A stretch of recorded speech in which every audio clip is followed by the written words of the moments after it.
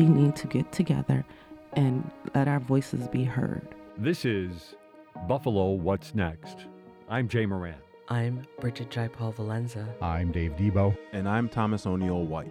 After May 14th, how can we afford not to talk about race? About education, about segregation, about humanity. Since the dawn of this nation, racial violence has existed. The way we have designed our society has a big hand in what occurred in that Tops Market. The suburban area, everywhere. We must work and teach our children. We need to make sure that we put more funding in our programs that help prevent gun violence and more money into art. We're going to have some real healing. We've got to have space to tell some uncomfortable truths. And good morning, this is Dave Debo. Coming up on the program today, we'll be talking with Shondra Brown. She's a nurse practitioner who about a year ago, on the side while she was doing her nursing stuff, decided there needed to be a handbook to teach people a little bit more about how they interface in the workplace, specifically black and brown people, people who might not necessarily navigate it with as much ease as people who are white. So she's written a guidebook. It's been out for about a year. In that year, there have probably been a few changes. We're going to talk about that with her coming up in just about a half hour. But first, Shai Arnold is here. She's the founder of Nurah and Associates. They're a DEI consulting firm that works with small businesses and larger corporate partners. Shai, thanks for being here. Thank you for having me. That's why I want to pick up on it, because when I think of DEI, I think of large companies, Moog, Rich Products, any of the big banks. You do some work, not all of your work, but some work with smaller companies. And I imagine if it's a smaller workforce, it's probably a lot harder to bring in people of color because you're a two-person shop, you don't have as many openings. Yeah, so thank you for having me. Glad to have you here. My company, Nurah and Associates, the first thing that we focus on is providing a level of racial equity and being able to talk about the system of inequities that small businesses focus on. So our two primary services is organizational leadership. And within that, we'll begin to talk about what opportunities are available to be able to close the gap and provide equitable opportunities. So it's more than just hiring. It's the way they manage their business? Yes. It's the way they manage their business. It's the way that they operate within their business models, the partners that they bring to the table, how they continue to advance their relationships with their consumers. And so I primarily, although I serve everyone, I really have a niche specialty with minority-owned businesses, so women or people of color. And the reason why I'm specific in that area is because I know the limited access that people of color and minority-owned businesses have had, whether it's due to funding, whether it's lack of talent that they can get, whether it's lack of capital, being able to go to those big banks and apply, whether they have to leverage their personal funds. There's so many things and so many systems of inequities that have been developed that doesn't allow them to operate at the same level of efficiencies of non of color organizations. And so if you just look at COVID and PPP, a lot of small businesses that were minority led did not have access to the resources or did not get approved for the funding. So my company is to come in and observe how can we make it more equitable and what opportunities are there. So it's not just incorporate DEI into your small business. It's navigate your business as a minority-owned business. Yes, and looking for what opportunities are available that are equitable. And when we think about equity, it's just understanding that everyone has a different starting point. And what are your needs? When you look at equality, it's understanding that everybody has the same fairness and likeness. And how I like to describe it as everyone has access to walk in and out of a door. Yeah. But the way you walk in and out of the door or have access to that may be based on equity. So if you are a person who's in a wheelchair, you may not be able to walk through the door the same way a person who does not need a wheelchair. And that's understanding equity versus equality. Okay. And you would argue, obviously, that a person of color is akin to the wheelchair. I would argue that a person of color, people of color, need equity. And what we need people to understand is that we all have different starting points. And when we look at the systems of inequity that have been placed against us way long back into our history, whether it was the Jim Crow laws, whether it was the redlining, all of the things that have been stacked against us, although we still prevail and we're still able to, do what we need to do, we really need people to understand that equity needs to be in consideration. So when we're creating policies, when we're creating procedures, when we're creating systems, we need to think about the systems of oppression historically that has taken place that may marginalize people current day. All right. What are the biggest obstacles to equity?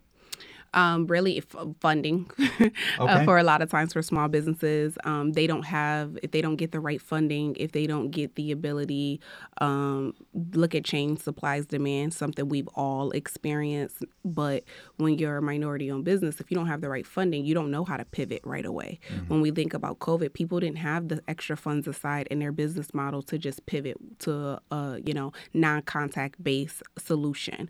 When we think about real estate, 3% of people of color own commercial real estate. Three. Okay. 3. We're not even going to talk about home ownership, but just think about from a business perspective. So the brick and mortars or the things that create passive income, right?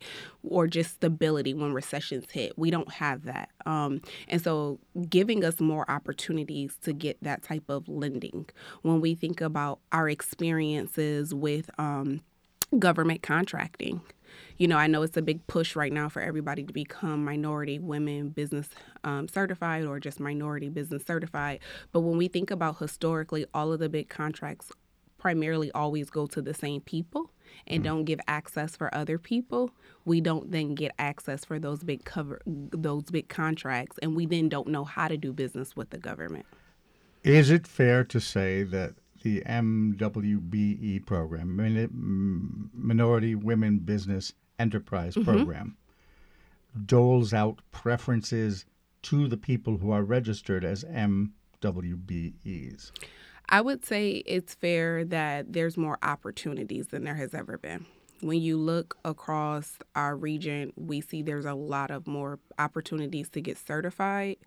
When I would say in terms of distribution, there's a lot more access than it was before. But the but in it is... I knew it was coming. No, that's one of the reasons why I wanted you here. Yeah. The but in it is everything is relationships. So it's kind of like a kid that goes to the playground that never knew how to climb up the monkey bars by themselves. So you give them access to the monkey bars, you give them all the tools, but sometimes you still need that person on the side that says you can do it. Left hand, right hand, right? And when you kind of get these certifications, you tell them where to go, but you don't have those relationships to walk you through.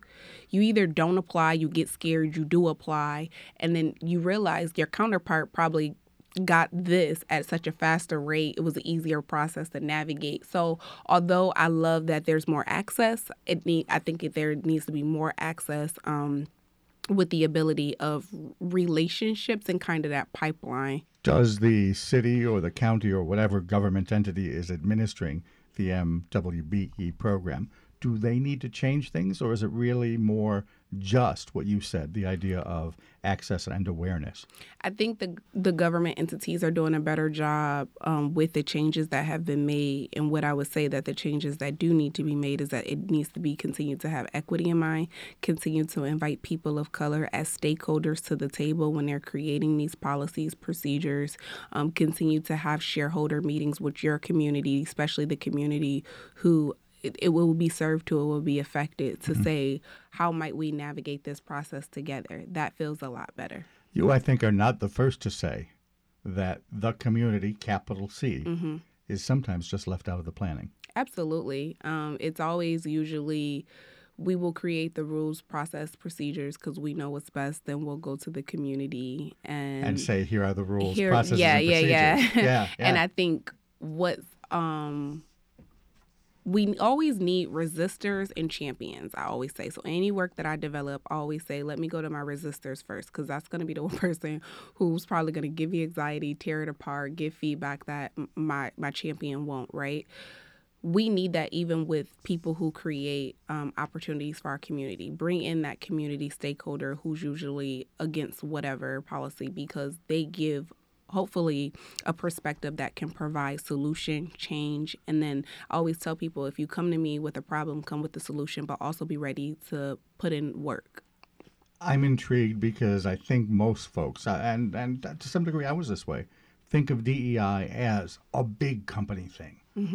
What is the impact on hiring when you only have 2 or 3 employees, when you're a small business? Something I know you concentrate on businesses of 10 employees or larger, but even so, I would think that DEI work for an organization with 15 employees is probably a lot harder than DEI work for a company with 100 employees. Yeah, I like to say we should think of DEI as an everyday practice.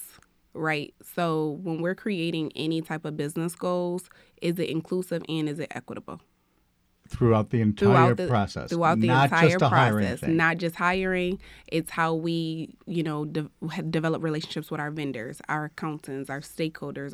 We engage with our customers, how we do online business, whatever your business model looks like. If it's I want to make $10K in this next quarter, with a new distributor, okay, let's think about, is that person a minority-owned business? Let's think about, is it equitable because it's a given opportunity, right? Let's think about when I want to hire. For me, I specifically, like I said, focus on minority women-owned businesses, although I work with a lot on, and the reason is because I can give them that coaching. So if we talk about hiring, when I focus on organizational leadership, it's mostly the business owner who wants to move on and do something else, but they kind of need their team to continue to run with the mission. So when you think about hiring, let's talk about venture capital. If I want to go and raise funds as a business owner, raise funds for my venture capital, I need to make sure I have a diverse team behind me, because they have access to networks, they have access to rooms, they probably have access to information. And if I'm a tech firm and I want to go raise capital for VC funding, 9 times out of 10, they have access to information that I don't get as a woman-owned business, right, of color. So I need to make sure that when I'm hiring, although I want to create space for hiring people who look like me, because we absolutely have the skills and ability, I want to create space for other people, and that's diversity. And then I want to make sure I create a culture of equity and inclusion so that they feel like they belong, they feel like that they're represented. And because here's the thing about it, when we create diverse, equitable cultures and inclusive cultures with any business practice, I don't care if you're a 2-man business or a 2 million business, you create more business revenue. Not only is it morally correct, you create more business revenue. There's an economic impact that is like crucial. So when I look at my top brands and brands that I love, even if they're about Black founders, guess what they did? They had to diversify their portfolio. Guess who has access to that information? Usually people who don't look like us, but not also, let's not mitigate the fact that people who look like us does have access to that information, and they're in the room and they will create spaces and tables for us. All right, when we come back, I want to talk a little bit about culture. I want to talk a little bit about race relations broadly. Shai Arnold is with us. She's the founder of Nurah and Associates, a DEI consulting firm here in Buffalo. As you've heard her say, she works a lot with small businesses. We'll continue the discussion right after this. This is Buffalo What's Next on WBFO. WNED Classical has been conducting interviews of their own on YouTube with the classical music community. Have you ever wondered what goes into the performances you hear on WNED Classical? Head on over to our Buffalo Toronto Public Media YouTube page to see the collection of interviews that we've orchestrated. And be sure to subscribe so you don't miss the next one.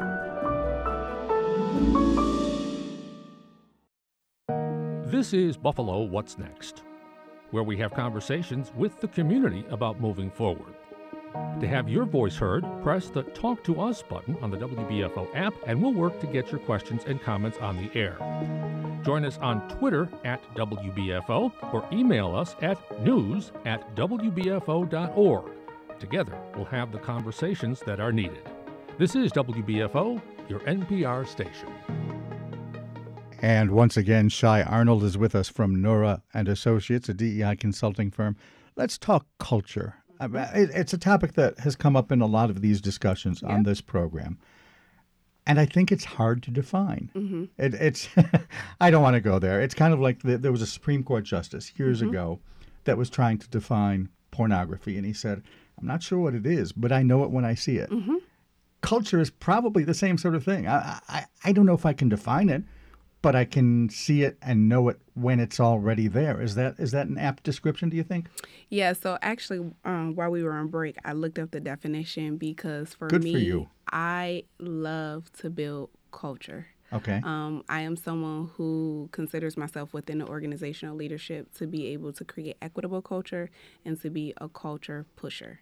And we need culture pushers because sometimes when we see bias in cultures, when we see cultures that are not, equitable, not inclusive, we kind of just put our head down, sit there and not say anything.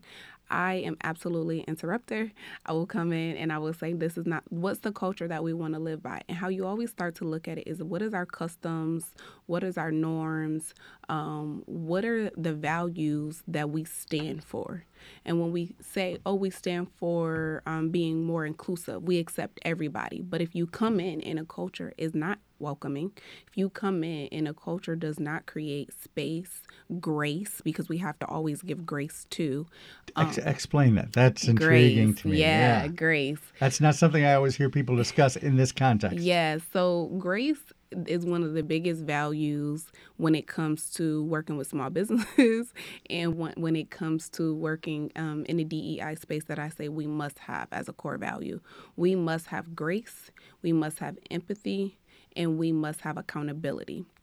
And what grace means is I want to call you into the work, right? So I want to ask questions. I want to give you a safe space to ask me questions. And we use safe space willy-nilly, right? But what it really means for a safe space is to have that psychological safety that, Dave, anything that I have asked you is with always the best intent.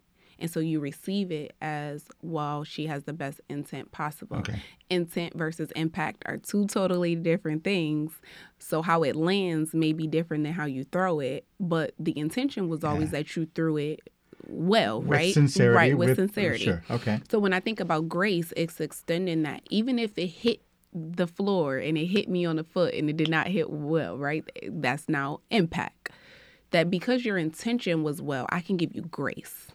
I can give you the ability for me to say, you know what, he didn't mean it. Or, you know what, let's have more conversation here. Or is there a learning opportunity, right? Because those opportunities for us to have that open dialogue allows us to move the needle forward, allows race, when we talk about it, racism, systemic racism, oppression, all of those words that people duck in, it makes you feel called into the work and it feels like I may have not started this war, but I can join the battle. How much of culture is the mission statement, the plaque on the wall that says we believe in this and this and this? And the other thing I guess that I'm really asking is, if it's just a plaque on the wall, does it really matter? How do you infuse that into your workforce? Accountability. Okay. Right? So accountability is what says, if you said we stand for 3 things that's on that plaque on the wall, the culture when I walk in will tell me if you really stand for that. And then the accountability, and anyone who makes decisions and anyone who operates in that culture daily will tell us if you really stand for that. It's interesting that you're sharing this within the context of DEI. Mm-hmm. Because that, to me, is almost management by objective. That's just basic business school stuff, regardless of race relations being part of the equation. Yeah, absolutely. But when you talk about DEI, people forget that accountability matters too, right? Okay. Because some people look at it like, oh, that's the good work, or that's the correct work, right? No, DEI should be a practice we live by. I don't even like to say the way we do business has to have DEI in front of it. It should be the way we operate, right? So you treat everybody when you wake up with kindness and goodness. At least we try to, right? That's our impact, that we all try to. We don't say that, oh, I walk around creating a space for kindness and goodness. No, we just do it. It's by practice. It's by design. So yeah, accountability is huge. How do you get more people of color? And this is broad. I mean, this isn't necessarily a specific business question, but it applies. How do you get more people of color to interact with more people who aren't of color, and vice versa. A lot of people, when they have talked about 514, have said that segregation certainly played a role in all of that.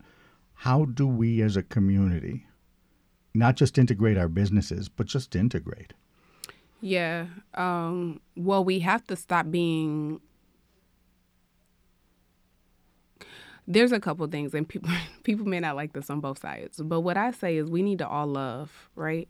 And love is hard, especially when it's not been modeled, especially when you don't know. And what happens in love is sometimes there's a lack of trust. You hurt my feelings. Your group hurt my feelings. You did something specifically to oppress or hurt my group.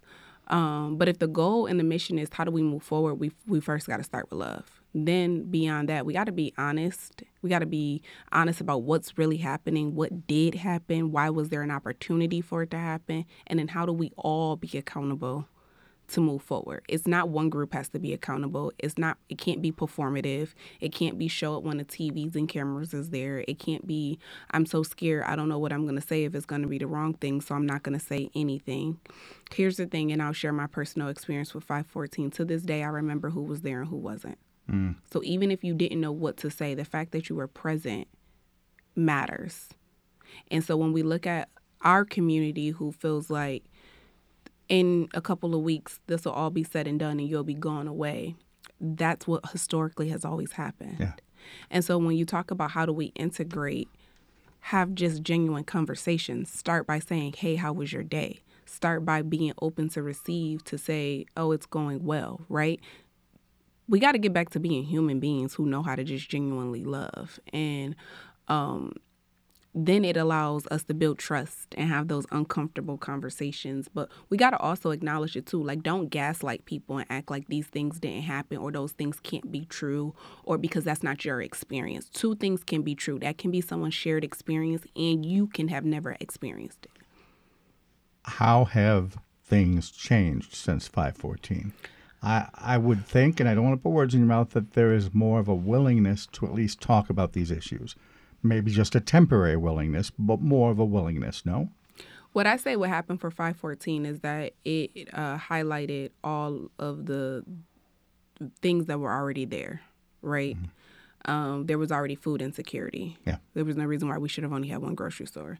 There was already a level of access to financial insecurity or lack of education, barriers to workforce. Like, right, there was already childcare issues. There was already... That 3% figure you said earlier, 3% of people of color own only 3% own commercial businesses. That existed commercial real estate in the world. In the entire world. In the world. That existed, obviously, though, before 514. So that was already there, right? And it didn't boost all of a sudden because, right? So... all that happened for me, in my opinion, with 514 is that all of these things that were already issues, the root causes were kind of highlighted. It's kind of like in a hurricane when a tree falls over, you get to see the roots. So one or two things happen. Either we started addressing the roots or we begin to tilt the tree up so we can now put the roots back down. That's a great analogy. And so for me, in any work that I do, it's how do we address the root issue? Do not throw money at something. Do not throw money at a branch. Do not throw money at the trunk. Let's address the roots. Let's change the policies. Let's change the systems. Let's change the way we operate that causes us to be a root cause. So that way, a decade from now, 2 decades from now, the next generation coming up does not have the same roots to be dealing with. Do you think that's possible? Are you optimistic? I do think it's possible with intentionality. So when we are intentional, when we take away the performative measurement, when we are accountable, when we're honest, we can change systems together. And let's just back up. I think the phrase on its surface has meaning, but I think in the context of DEI, intentionality is a word that might need a little more definition. How do you define intentionality the way you just used it? So the way I define intentionality is every day I wake up and I think about what are my intentions for today, right? And so if I say I'm going to do X, Y, and Z, I create a practical routine or steps to accomplish X, Y, and Z. So let's think about DEI, or let's think about racial equity. If it's, we want to improve the workforce by X amount of time in a special zip code. How I'm going to be intentional is I'm going to already do a market analysis to see what workforce opportunities are available, what barriers are already there, and that may create stakeholder meetings, that may me joining forces with community groups probably already doing the work. Sometimes big businesses like to come in and do the work versus just locking arms with people already doing the work where there's already trust in the community, but that's a separate conversation. Should have had you for the whole hour. Yeah. So I'm going to be intentional, right? I'm going to create an action steps that's inclusive, that's equitable, that's with the intentions that we're going to get the desired outcome. And then every day I'm going to wake up and do something towards that. And you've added on to that, too. It's not just, oh, I want to be intentional. Thoughts and prayers. Yeah. It's action. Okay. It's action. It's accountability. Intend to have some action. Intend to have action. Intend to have accountability. Intend to be honest. And intend to measure the impact along the way.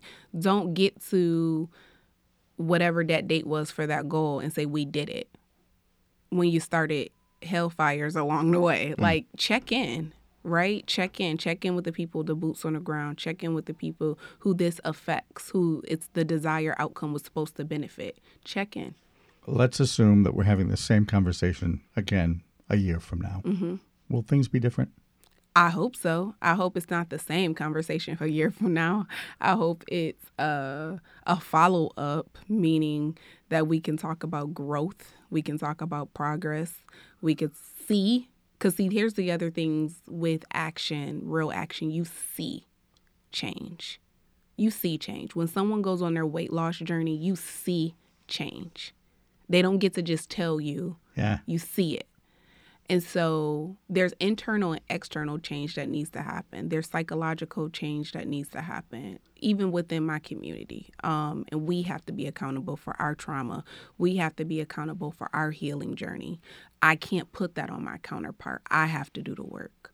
But what I can ask my ally or counterpart to do while I'm on that journey is give me grace and space, and then I have to extend grace and space to be collaborative.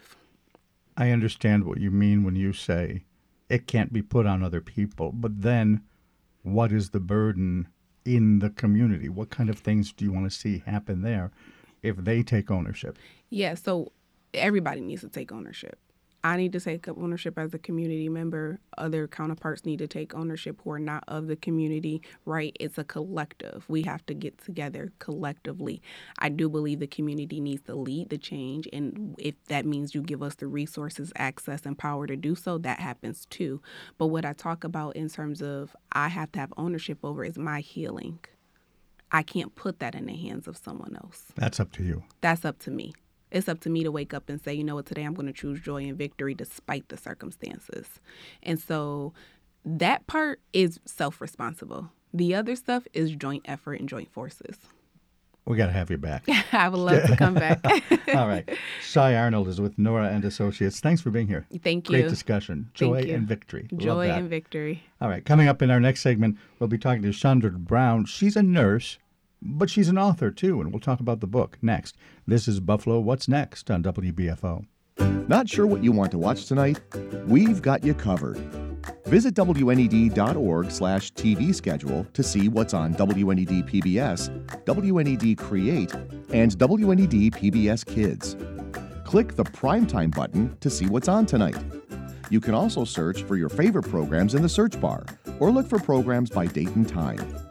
Visit WNED.org/TV schedule and start making your viewing plans now. The popular WNED PBS Our Town series is now on YouTube. Explore our region's towns through the eyes of community members who captured them on video beginning in 2003. Debuting this week is Our Town Markham, featuring the founding families, beautiful Main Street, places of worship, and much more. Head to the Buffalo Toronto Public Media YouTube channel to watch and subscribe so you don't miss a single episode of Our Town.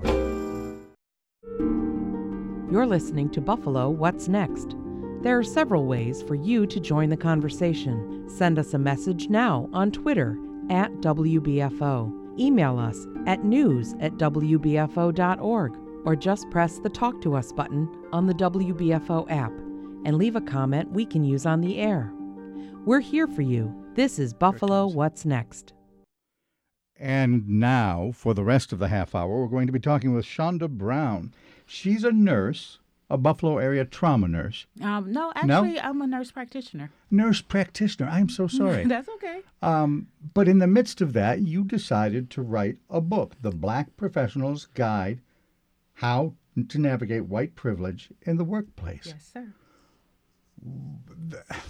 To my mind, those two are not necessarily in the same wheelhouse. Okay. You're a nurse practitioner, but you saw something that said, I need to write this book.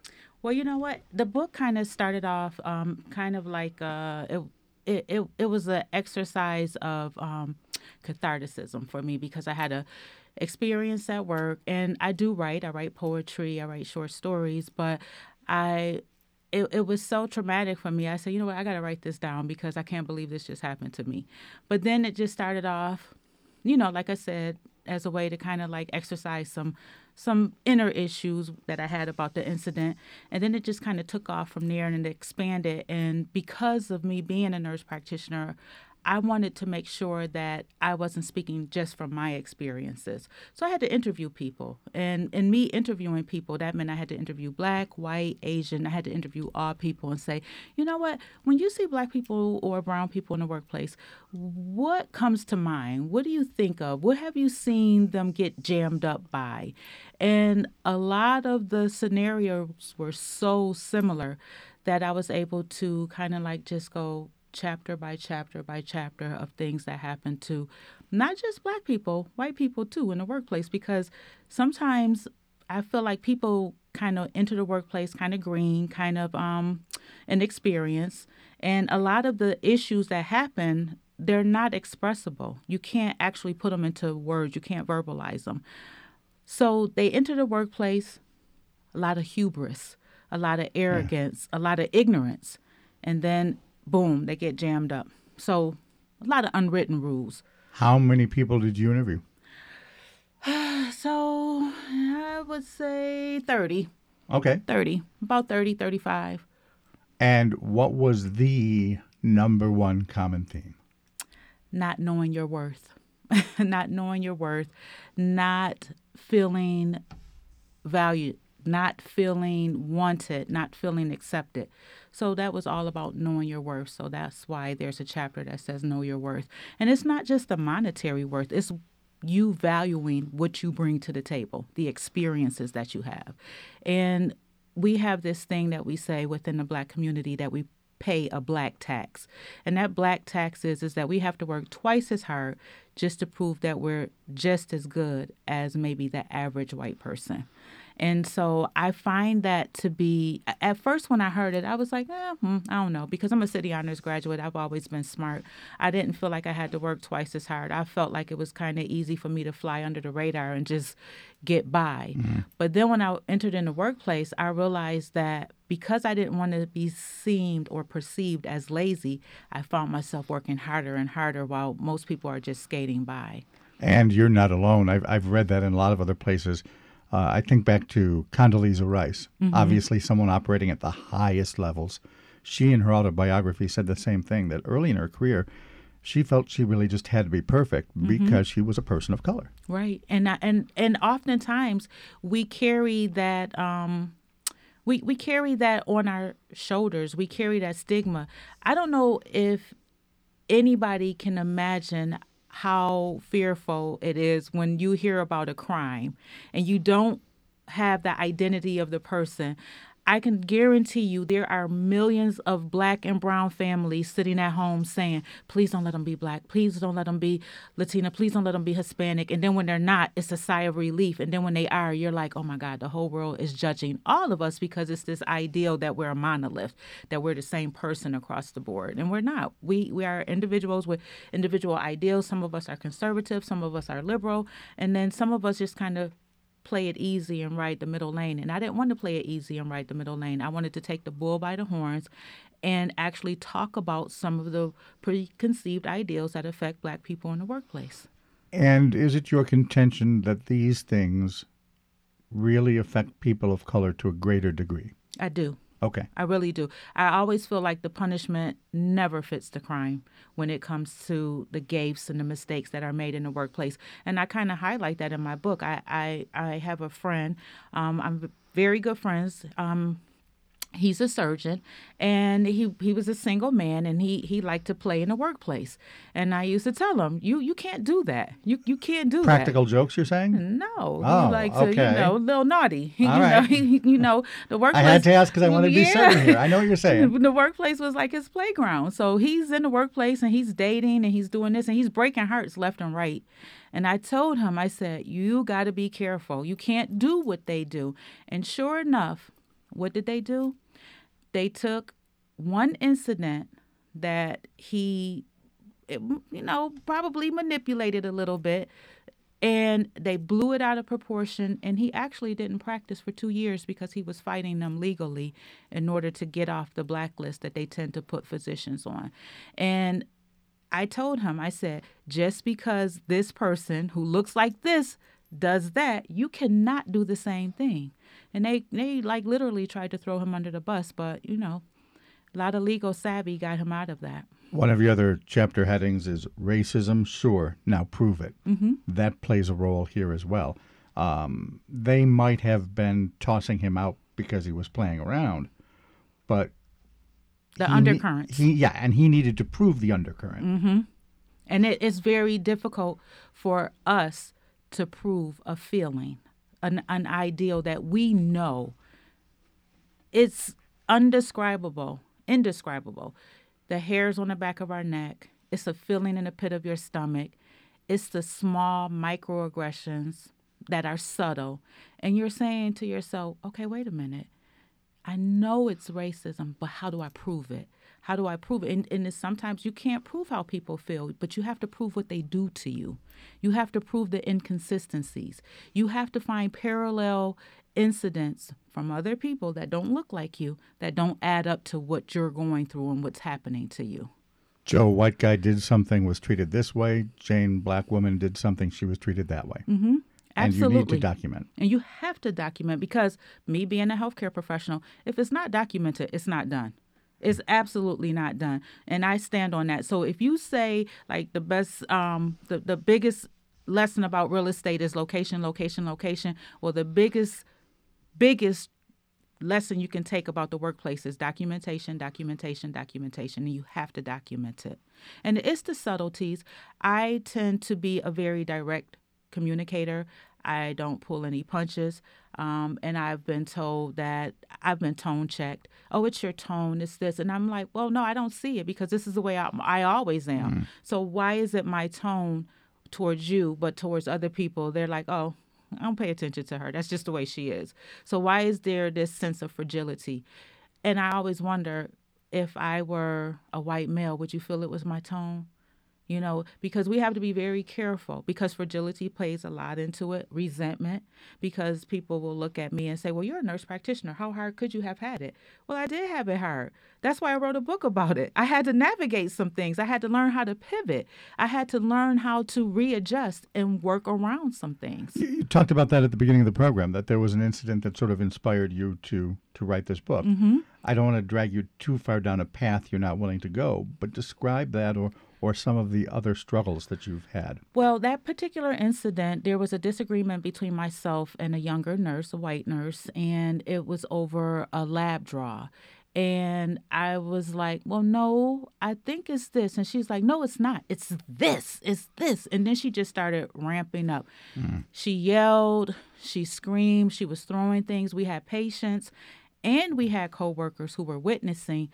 And all of a sudden, she started crying. She went home, and she was put on a final warning. But then she kept having other incidents, not only with patients, but with other coworkers of color. And I'm like, how is it that she's like still here?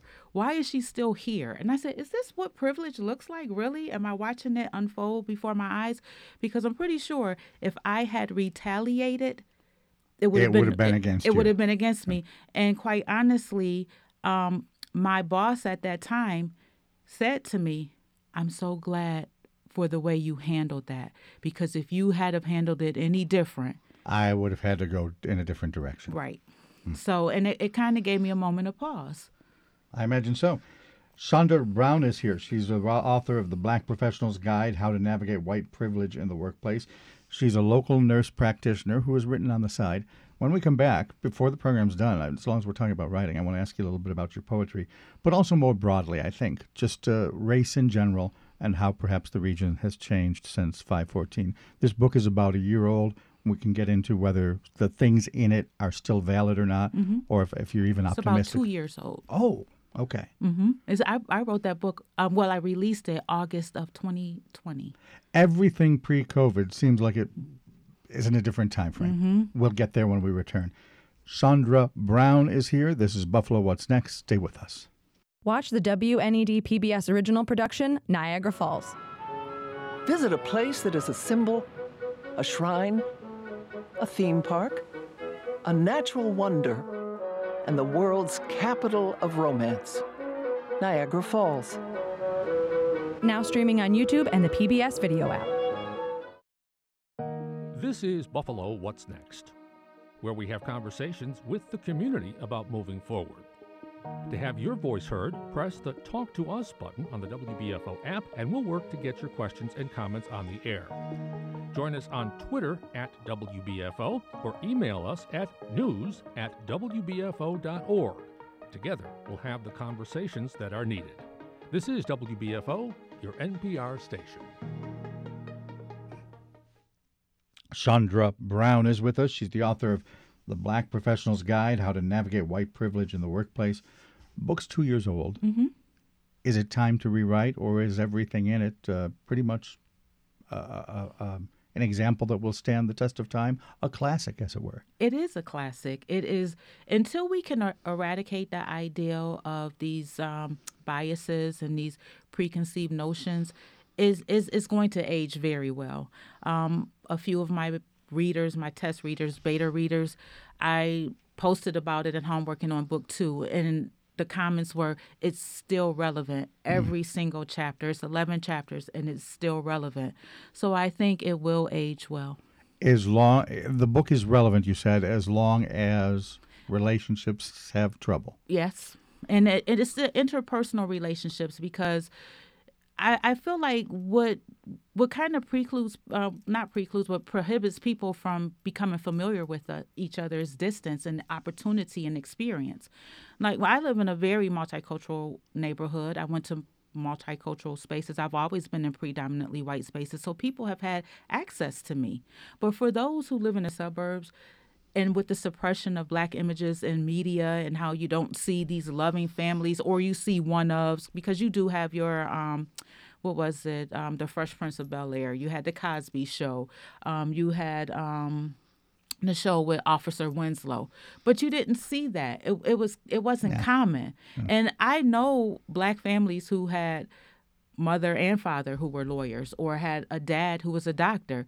But if you don't see that constantly, how do you have access to us to know that we're everyday, ordinary people? Frame of reference becomes everything. How do you teach the person from Darien Arcade about the life that you lead? You can't teach them. You have to expose them to it. You have to show them, like, this is normal. This is commonplace. Now, we have a lot of TV shows that are out there now, because there's this whole ideal of inclusivity, which some people will call wokeism, which I don't understand, but inclusivity. So you have a reboot of The Wonder Years, and it's with a Black family, a Black family in the 60s. It's an amazing show. And I'm saying to myself, oh my gosh, that's what happened. My grandmother did this. If people could see more images like that, it would be a better place. It really would be, because you do have your Winslows, you have your Philip Banks, but then you just have your regular, ordinary family, middle class, just trying to make it. So Jillian Hainsworth, the poet laureate, is a sometimes guest on this program. And last time she was on, she said, Dave, just go to lunch on the East Side. That integration is an active thing just by exposing yourself. Absolutely. Because let me tell you, I don't live on the East Side. I grew up on the East Side, but I don't live on the East Side. But I absolutely love the history, the people. As a matter of fact, I'm filming my own little access talk show, Coffee and Conversations with Cookie at the Apollo. And whenever I'm down there, I just take in that whole area. It's right across the street from where the tragedy happened. Yeah. I take in that whole area and I live it and I breathe it and I inhale it. And it is now becoming more and more integrated. It's not uncommon to see white people or people who I'm assuming to be Latino or Asian in those areas. And there's no animosity. There's no hostility. People have this ideal that if you come on the East Side, this is going to happen to you. Nothing would absolutely happen to anyone. They would be more so inclined to come after me because they know I'm a Black female, intersectionality. They're not going to investigate a crime against me as hard as they would a white person or Asian person.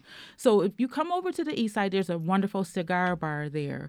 There's the revamping of the Tops there. There's the Apollo Media, and it's public. So you can come in there, you can talk to the director, you can get some things done, you can shoot a podcast. You just have to expose yourself. And it's the integration part that people are so fearful of. Where'd you grow up? I grew up in Buffalo. I grew up primarily French Street area, and then we moved to Reed Street.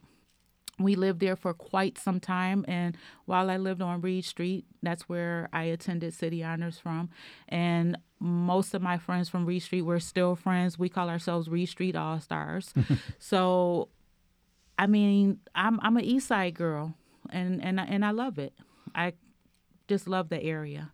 And therefore, I've got to assume the shooting devastated you. No? First of all, I know there's a resilience thing there. It's not even about because I don't want people to lead with that trope either, that because we're such a resilient people that it doesn't affect us. My best friend. That's a trope, you say. It's a trope. Okay. My best friend is the bookkeeper there, and I knew she was working that day. And when I got the phone call from one of the Reed Street All-Stars, because like I said, we all grew up on Reed Street. We're a group. We talk to each other. Did you hear about the shooting? What shooting? Tops. I was actually out in Hamburg with my mother at the casino. What shooting at Tops? Which Tops? Jefferson. My heart dropped. So I'm calling my girlfriend. I'm calling her. And her sister is calling me. She's fine. She's fine. She's fine. It was so unbelievable. So devastating. But what was even more so devastating is to have to go to work and not have not one of your coworkers ask you, are you okay? How did this affect you? It wasn't even acknowledged. It wasn't even, I'm so sorry for your community. It was nothing. Do you think it was a matter of them staying away from it because it was a racial issue? I think that had some... If I'm going to ask you about it, I'm going to assume that it represents something different to you because you're a person of color. Mm-hmm. And I imagine that's a more difficult conversation to have. Anytime you're talking about race, it's very uncomfortable.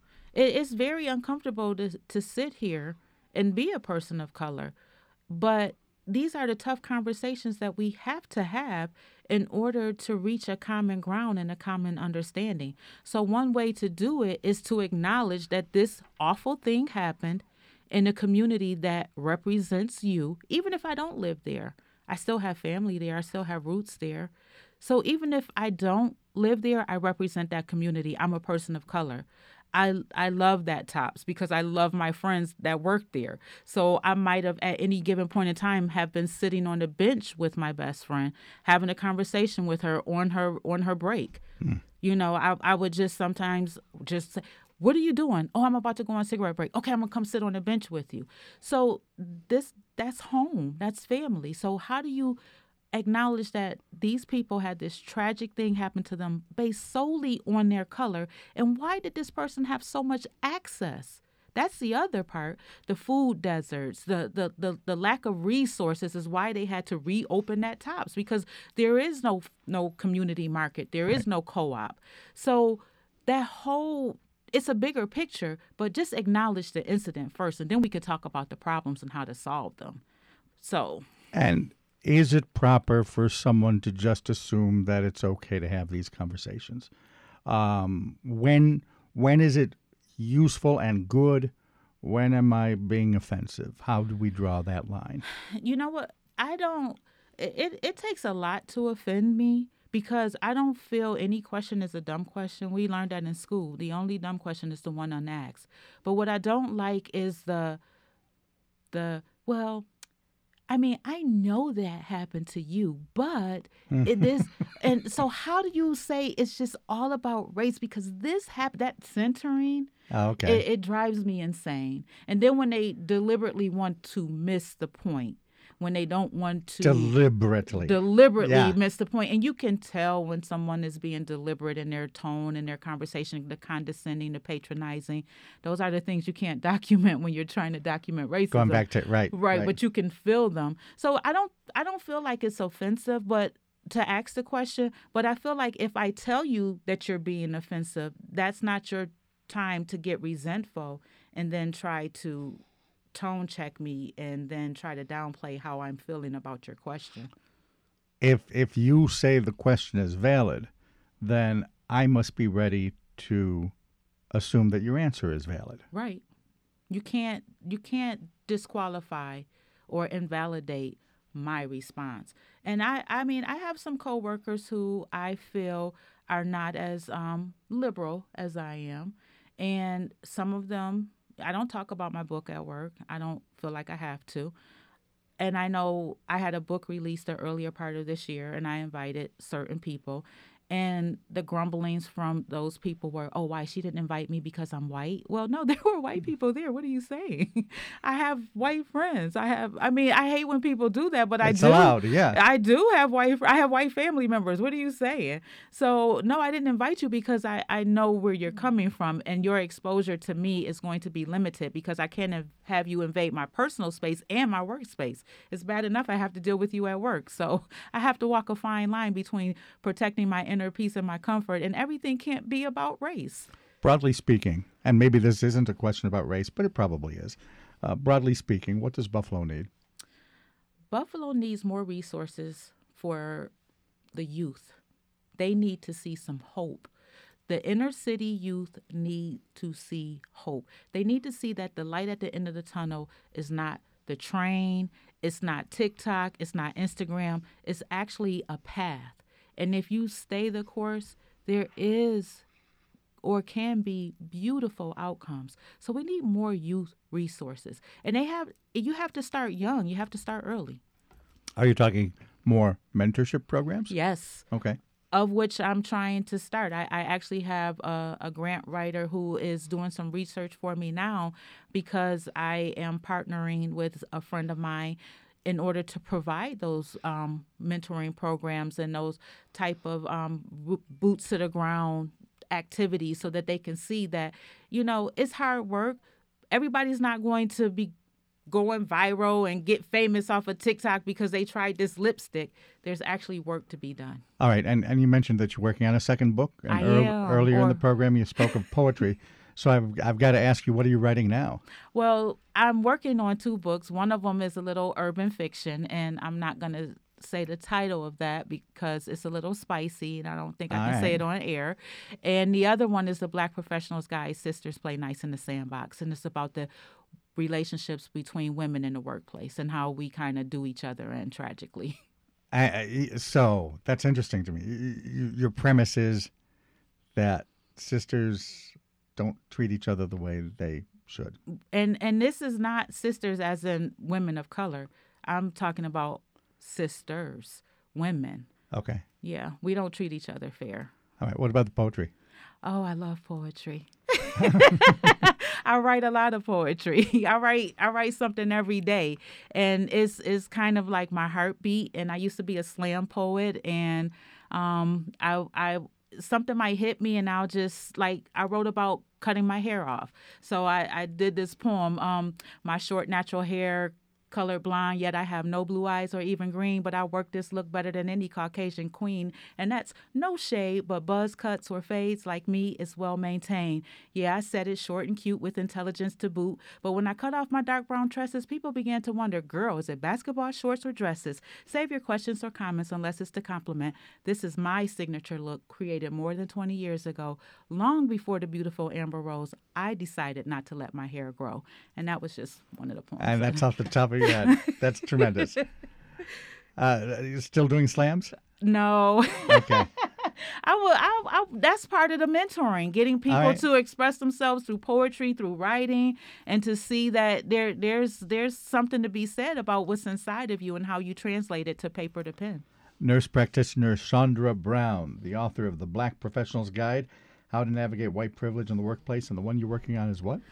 The Black Professional's Guide, Sisters Play Nice in the Sandbox. Thanks so much for being here. This was fun. Thank you. And another one, we got to have you back. I'll be happy to come back. All right, very good. We'll continue the discussion, not necessarily with her, but with someone tomorrow here on WBFO and WBFO HD1 Buffalo, WOLN Olean, and WUBJ Jamestown, your NPR stations. I'm Dave Debo. Thanks for listening.